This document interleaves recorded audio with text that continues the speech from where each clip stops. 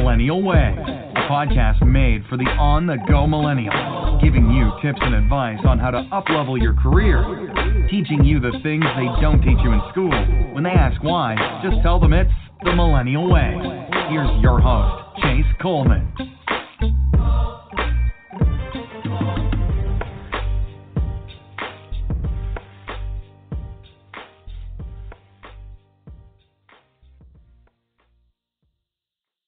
Y'all, welcome back to another episode of the Millennial Way.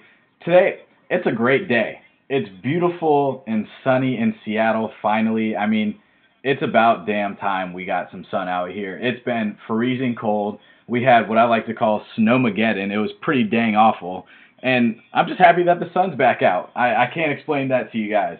Now, I got a glass of red Pinot next to me today from Provence, France. And every time I look at this bottle, I feel like I need to say Provence in some French accent. But I'm not good with accents, so I'm not even going to try too hard. But I had a buddy one time who didn't even believe that there was such thing as a red Pinot. And quite frankly, I didn't either until I went to a restaurant and was like, yeah, let me get this. Oh, that one looks familiar. Yeah, I'll try the Pinot. And then they came out and it was a red wine. And I was like, I'll take that. And man, I've fallen in love ever since. This is smooth, very, very light wine. And guys, if you guys ever see this in a restaurant, I guarantee it's probably on the cheap end what they got in the restaurant. Try it. It won't disappoint you. So before I even get started on this interview today, because we have another amazing guest today, Simone Magee. That's my girl from college. I mean, like, we go way back. She used to always keep me in check, but I was a little fired up today because at work today we were talking about baseball and athletes and who are the better athletes. And I could really use your guys' help on this one because somebody at work was adamant that baseball players are the most skillful and athletic. And I'll tell you guys this, I believe that they are the most skillful. I can't hit a 90-something mile an hour fastball or curveball or see it coming out of somebody's hand or whatever and all the oopsy spinny things. But my point being is that I think personally that basketball players are the best athletes. You got to play offense and defense. You got to be able to dribble and shoot. You got to be able to play defense. I mean, there's so many different things that come into basketball that I truly think that basketball athletes are the most athletic, or I wouldn't even say the most athletic. They're the ones who can play multiple sports at one time. I mean, my boy Dejan, who passed not too long ago, he was the best all-around athlete, and he was a pure basketball player. I mean, the guy played at Vanderbilt and was a top 25 ranked player in high school for a long time, but, you know, he was able to step on the football field and get scholarships when we were in high school from Oklahoma State, Georgia, Alabama. He had all these big-name schools recruiting him after just playing one season of football. So that's my argument. But bringing this full circle, it reminds me that this is the best time of the year. March Madness, baby. Get those brackets filled out. You guys can hear how fired up I get about March Madness. March Madness is easily my favorite time of the year. When I was younger, my dad used to always take us to the Final Fours, the championships. We would go to Elite 8, Sweet 16 games. Anytime it was in Atlanta, my dad and I were there. And it was the best time I remember. And my birthday is actually at the very end of the month, March 31st. And the Final Four national championships sometimes would fall on that weekend. And those were the best birthday presents. So, Dad, thank you for those best memories. I mean, for those amazing times, because I still look back at them now, and I'm like, March Madness gets me hype. So back to it, guys. We're going to get into this interview. I have one hell of a guest for you today. Now, this girl, I don't even know where to start with Simone. I mean, I met her in college. She was probably one of the goofiest people I've met, but she was very serious all the time. Simone always checked me, made sure I was in check. She took care of me when I've been to Chicago. I mean, I could go on for days about Simone, but before I even get into this, I have to let you guys know that Simone is the CEO and owner of this amazing company called Dress Downs, and I'll have the website in the show notes, but guys, it is so dope, and I'm going to let her talk all about it because everything that she's been able to accomplish at her age, and I mean, is like a black woman entrepreneur. Look at her. Like, she's doing the damn thing. So Simone, thank you so much for coming on today. How you doing? I am doing great. Trying to stay warm here in Chicago, but I'm good. Shoot, I couldn't imagine how cold it is in Chicago right now. Like you were telling me earlier, it's just when you have to wear a jacket all the way down to your ankles, that is a no for me. That is an absolute no for me. Some days I'm just wondering why. But I mean, once that spring summertime comes, then everyone's reminded. We're like, oh right, that's right. Yeah, it is beautiful there, and I'll be back in June. Go catch a game in Wrigley Field. Turn up a little bit at Fremont, one of my favorite places. Let's go. We're ready. But let's get this interview started because I'm interested to hear all about this. So we went to college together, Stetson University. Right. Go Hats, woo woo. Go Hatters. And then I believe that you entered corporate America for a long time, and then you went into entrepreneurship, right? Yeah. So I actually went to school originally. My degree is in communications with a minor in marketing, but basically I kind of always envisioned myself, at a PR firm, working for really big companies, coming up with campaigns, and that's kind of how I always saw my path going to. And I moved to Chicago.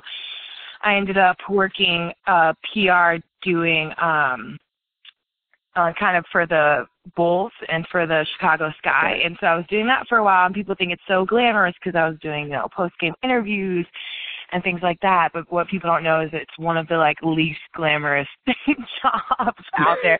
We're I am not a player. People are like, oh, my gosh, you work for the NBA. I'm like, I'm not a player. I do not have cool perks at all. I'm there before the game. I'm there after the game. I am out here, working nonstop. So I did that, and then I went on to a PR firm after I kind of got that experience. Too. Really long nights. Right? If a game, I can't even tell you. The nights just went on and on because a lot of times, you have to do your stats and you have to update them, and then you have to see if that changes anything. And if someone's about to hit a goal, you have to be watching that. There's so many moving parts that people don't realize. That goes on. But yeah, when you're working on the side of the PR, there's just way more to it than you could have ever imagined. But yeah don't work harder than the players. But there'd be sometimes I honestly was like, I don't want to see another ball dribble down the court. But so I was like, maybe it's time for me to leave.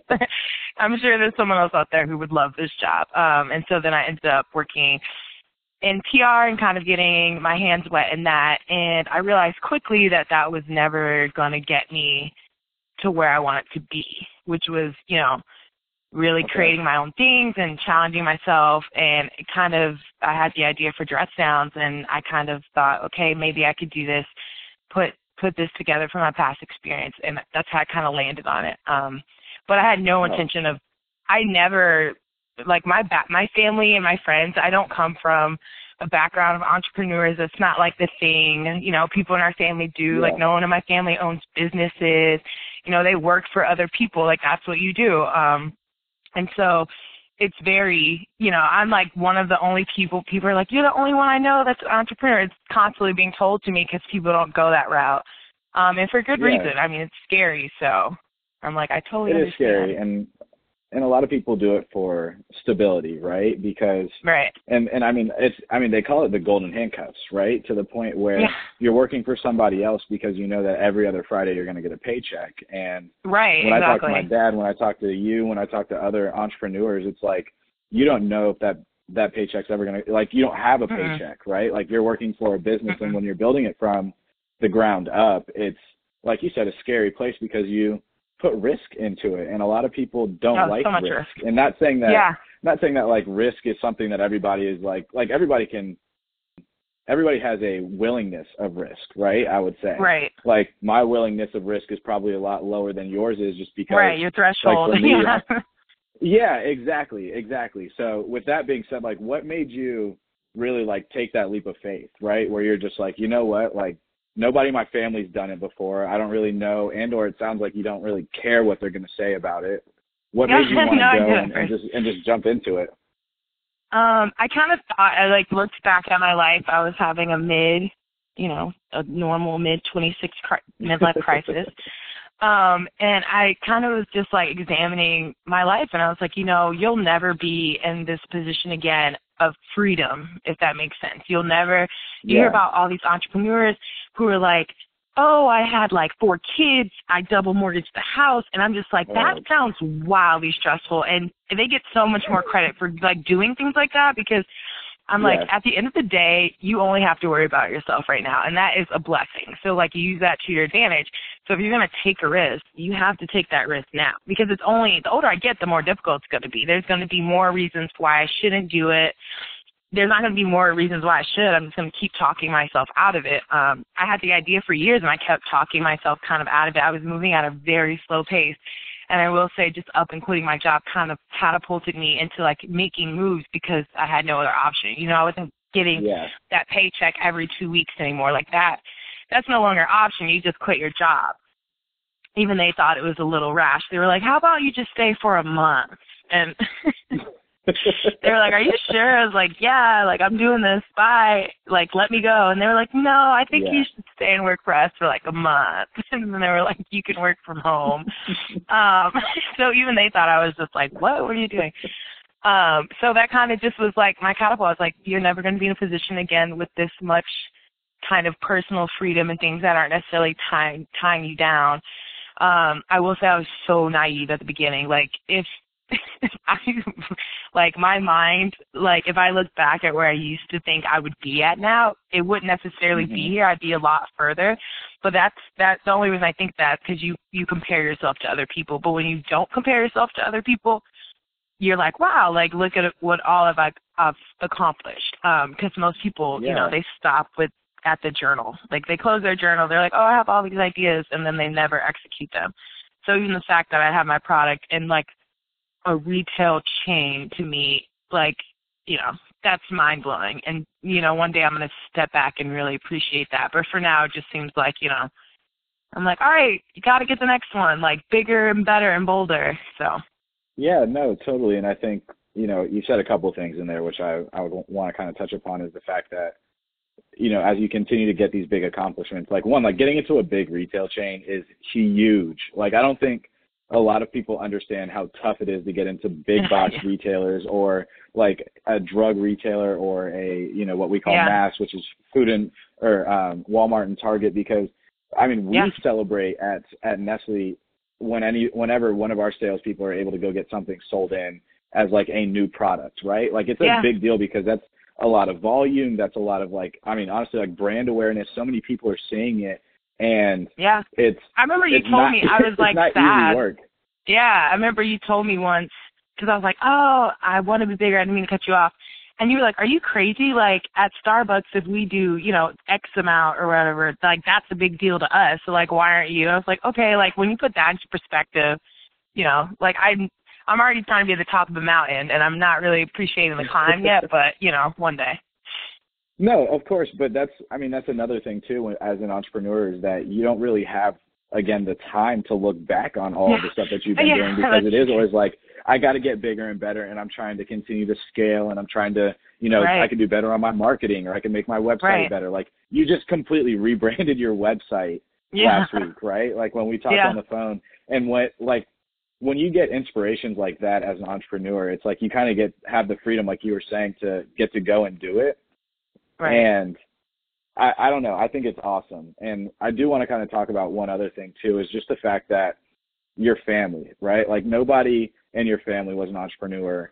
And I could only assume the different things that you were hearing back and forth. And like, I think about my father, who is an entrepreneur, and my mom is a nurse. So a little bit different than like working in corporate America. But my dad has always been like, hey dude, like, chase your dreams, do what you want. Like, this is like, it's your life. You get to take control of it, and you get to do it. But my buddies whose parents work in corporate America and, been working in corporate America for their entire lives, it kind of just seems like that's the path that they're going down. And that's the path that they've always wanted to be on, which is not a bad thing, because I've always wanted to be on that path too. But like, there are days I'm like, why did I leave that path? But like, when you were talking to your family about it, or did you, like, how did that go, right? Like, or did you not even tell them, and you're just kind of like, you know what, I'm going to do this, I'm embarking on it? I mean, that's a loaded question because part of it was like, I upped and quit my job. I called my dad. He was like, don't do that. And I was like, I'm doing it. It's actually done. I'm just calling to tell you.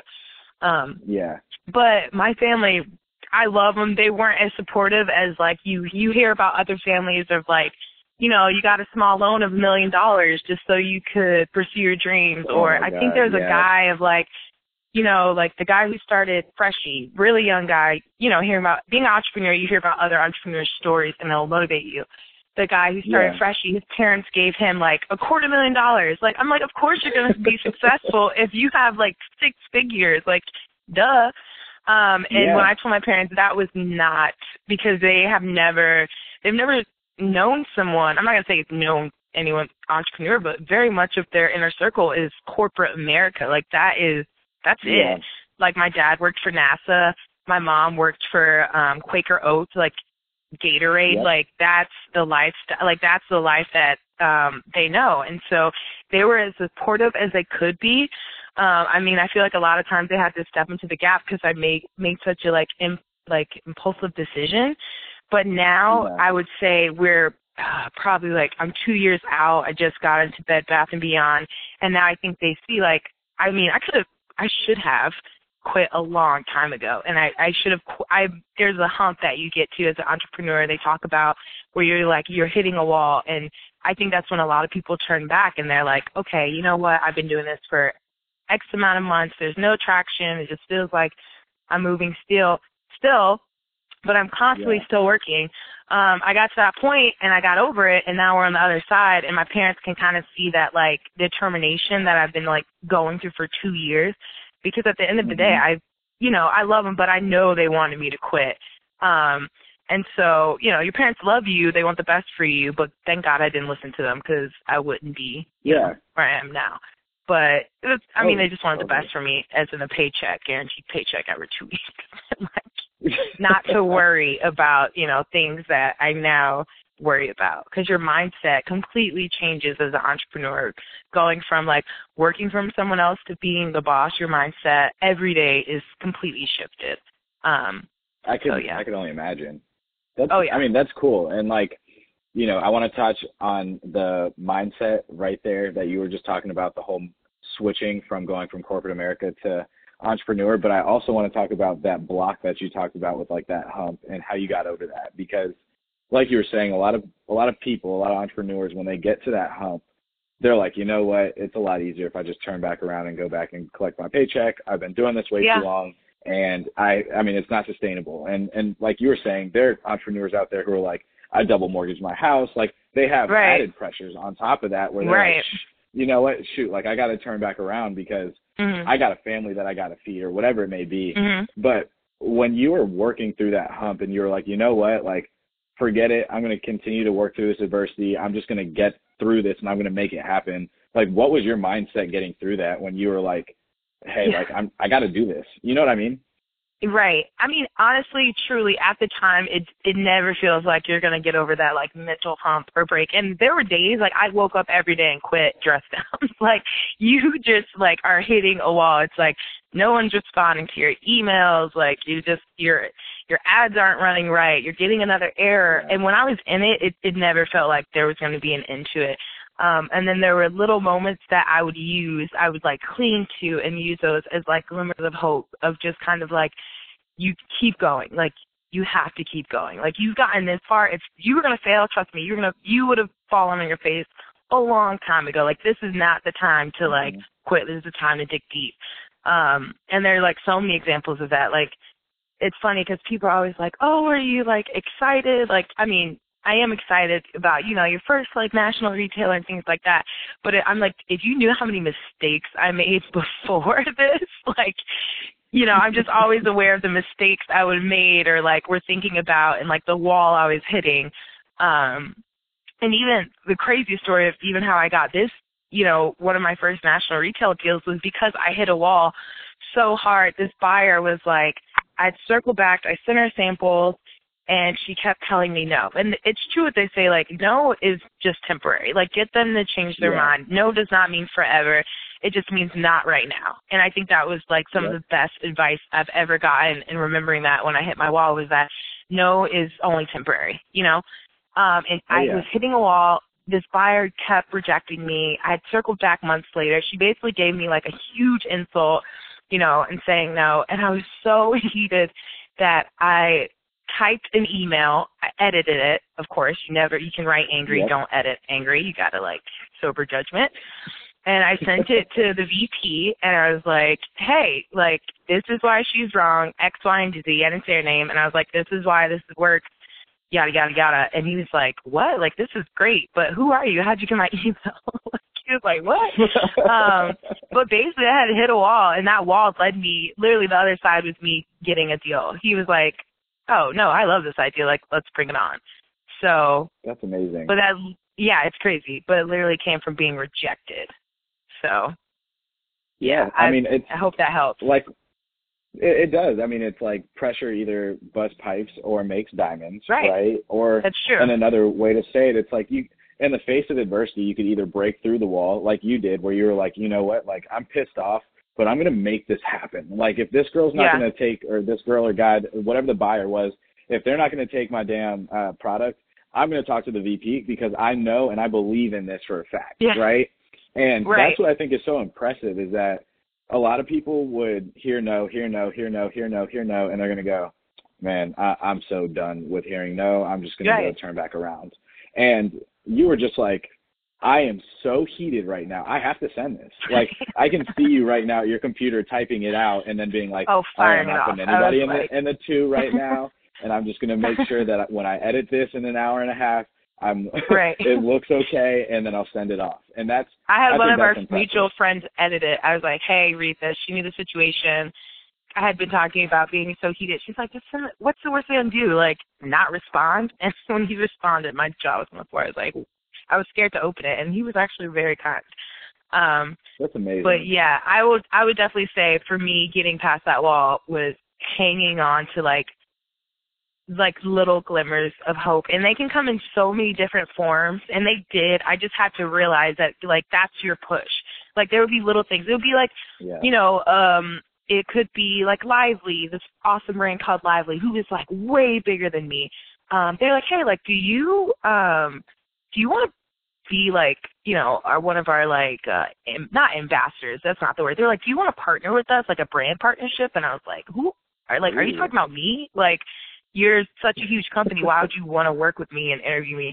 Like, you know, just these intimidating companies who are like approach you and are like, hey, like, we see you out there, you're hustling, and you just have to like hold on to those glimmers of hope because they were once where you were, even though it doesn't feel like that. I mean, everyone was once a nobody, as wild as that seems. Yeah, no, that's true. And like you were saying earlier, you switch your mindset when you go from corporate America to entrepreneur, right? And the way that I'm thinking about it is that when you're, at least where I'm at in corporate America, I think I'm a little bit more hesitant because of the fact that I'm learning from people who have been doing it for a very long time, and they get things a lot quicker, and they understand the acronyms and everything that goes on from like a corporate business sense, you know, and you get what I'm saying, right? But when I think about like even just doing the millennial way, when I talk to people, it's a completely different mindset for me. Like, I'm like, yo, this is mine, and this is how we're going to do it. And I, you know, would love to have you on or whatever it may be, but it's a lot more confidence for me. But I'd love to hear from you where it's like when you went from working in PR to then switching out and becoming an entrepreneur, what was that mindset like you were talking about earlier? So for the PR side, I will say I kind of had that advantage, and I kind of like knew to use that to my advantage of like, I know how to, you know, write, you know, an intro and things like that. I think a lot of people, they're like, well, how did you get on Buzzfeed? Or like, how did you get on InStyle? And I was like, I wrote a really killer email. Like, you know, people don't think that, but like, you know, they need content. And so for me, I was like, okay, my background in PR, I know how to send a pitch. But when it came to, and when you're pitching, you know, people don't need to know, like, they want to know the story. They don't need to know if you're backed by a huge company. I mean, if that's one of your talking points, that's great for you. That was not mine. But when it came to the business, not having the backing of a big company, I didn't realize would be such a hindrance, because once people realize, like, oh, it's just you, like, people ask me all the time, they're like, wait, it's just you? And now they see it as, a wonderful thing and amazing and their mind's blown, or they see it as a huge, like, task. I know, like, one company I had approached, they were like, you know, it's just you. How do we know you can do this? And I had to go into my whole background because about the job that I was talking about that I quit for was actually a promotional products company. So we manufactured, like, the children's cereal toys like you get in the box, or like Happy Meal toys.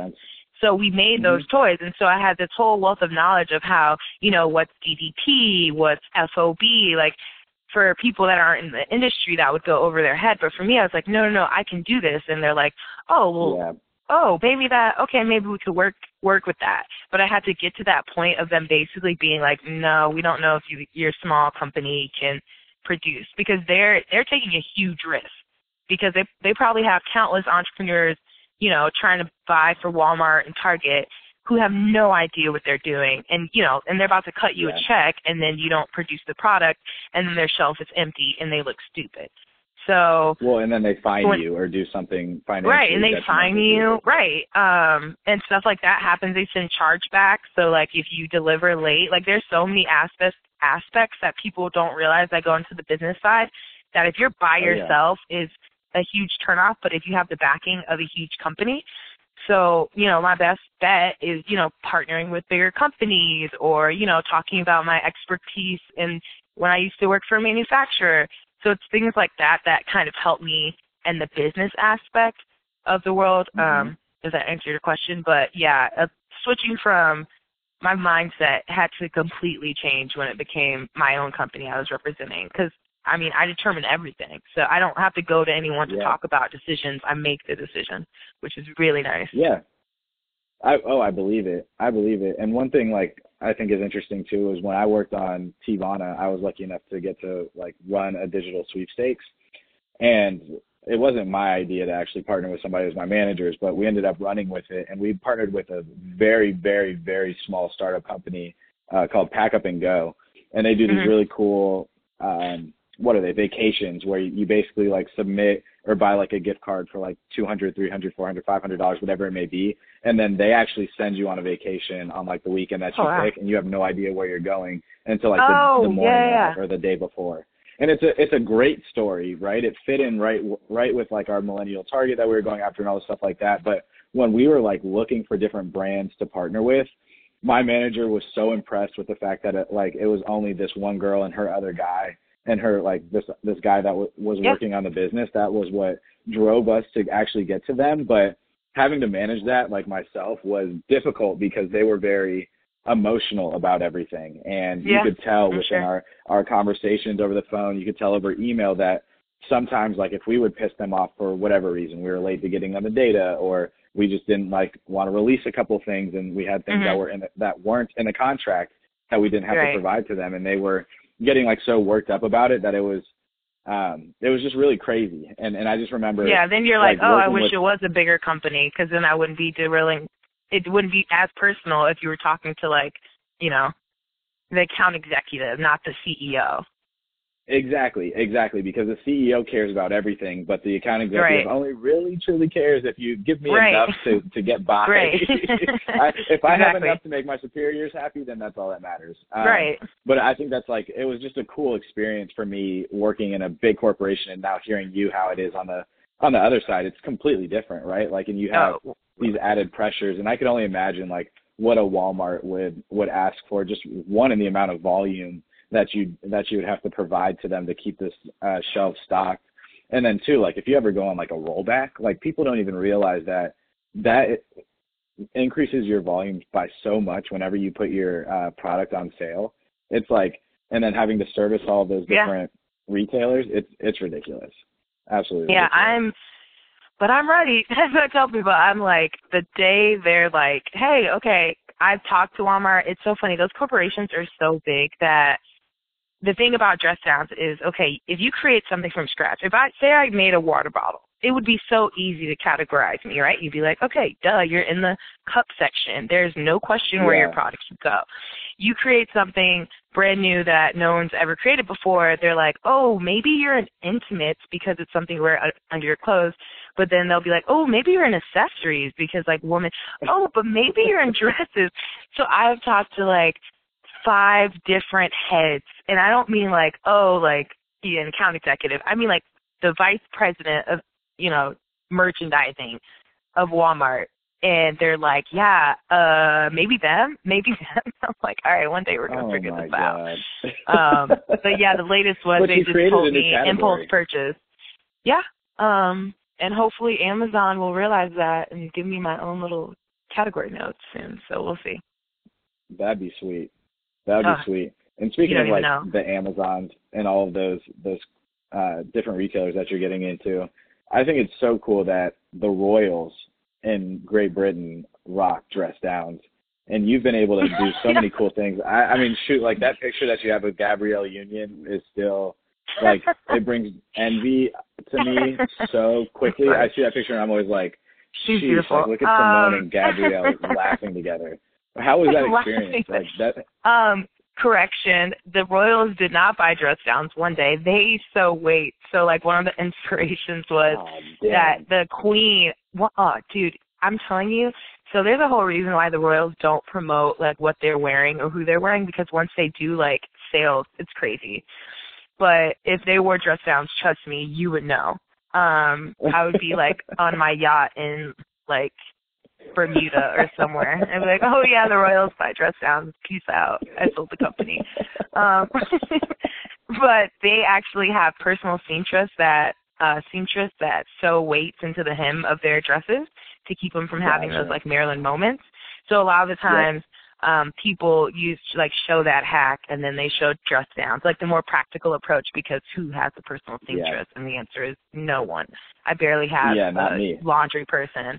Right. Like maybe a tailor, but not a personal tailor, just like someone you're like, oh, there's a tailor, I'm going to go to them. Yeah, exactly. But so that's cool. I'm opening the UK market, which is exciting. Every time I've been back ordered since November, which is every entrepreneur's worst nightmare when you're selling inventory, because people are just waiting. And even though you're selling, you're like, okay, these people are eventually going to be like unhappy or ask for their money back, but nothing too crazy. But I'm opening the UK market, which is really exciting. But every time I see an order from a different part of the world, that's kind of how I say I like get over that hump, because even if it's like one order one day and it's just for a woman in India, like I've shipped dress downs to India. Like that is wild. And like people don't realize like the market for it, like it's easy to think or like write off like, okay, like it's a fashion fix for women. But what people don't realize is that there are like multi-billion-dollar companies built on the things that women specifically, like to fix little wardrobe hacks. For example, you have like Fashion Tape, which, I mean, this is probably going over your head, but like a woman like, 20 years ago was like, oh, we should make tape for women's tops so that they don't like fall open when you're like, when they're like gaping. That is like a multi-million tape. All she did was make tape and put the word fashion in front of it and made it like medically grade safe for your skin. So something so simple like that, like, and then I have orders from India, but then, 3 years ago, a company, they were like, oh, we don't know if there's a market for it when I was like in the pre-production stage. They basically told me no. They were like, no, we don't think there's a market, thanks. And I was like, you know what, I'm going to prove you wrong. I don't know when, and I don't know how, but I will one day. And now I am. I mean, you did. I mean, they took the company that told me no, this is wild, the company that told me no, they took one of their items off their shelf to put my product in. And I was like, well, guess I was right. Guess there is a market. Exactly. So. Mic drop right there. That's funny. It felt like a mic drop. I mean, that's amazing. And when you send, items over across the pond and they go over anywhere in Europe or Asia or Africa, like you're basically, that's going to get around word of mouth at somewhere, because someone's going to be like, wait, what do you have on your dress? And I just think it's so cool because you're getting free marketing out of it because somebody somewhere else in the world was able to hear it. And like, I'm excited to see you continue to flourish as you have, because every time I see you on Twitter or every time you text me or I see you again, it's always like you have more big news. And I'm just I'm like, shoot, like Simone is killing it. I can't wait to get to that point when people are like, dang it, I should have invested. And I'm like, you have plenty of time. Oh, yeah. Like, you're too late now. Now you cannot afford to get a piece of the company. Oh, and I will not give you a piece of the company. Right, and that's that other layer of like, no, I'm good. Yeah, I don't need your money no more. Right, exactly. This was great, Simone. I appreciate you coming on and sharing your story, talking about dress downs. Oh, of course. And I hope you had as much fun as I did doing this. I mean, I had a blast, really.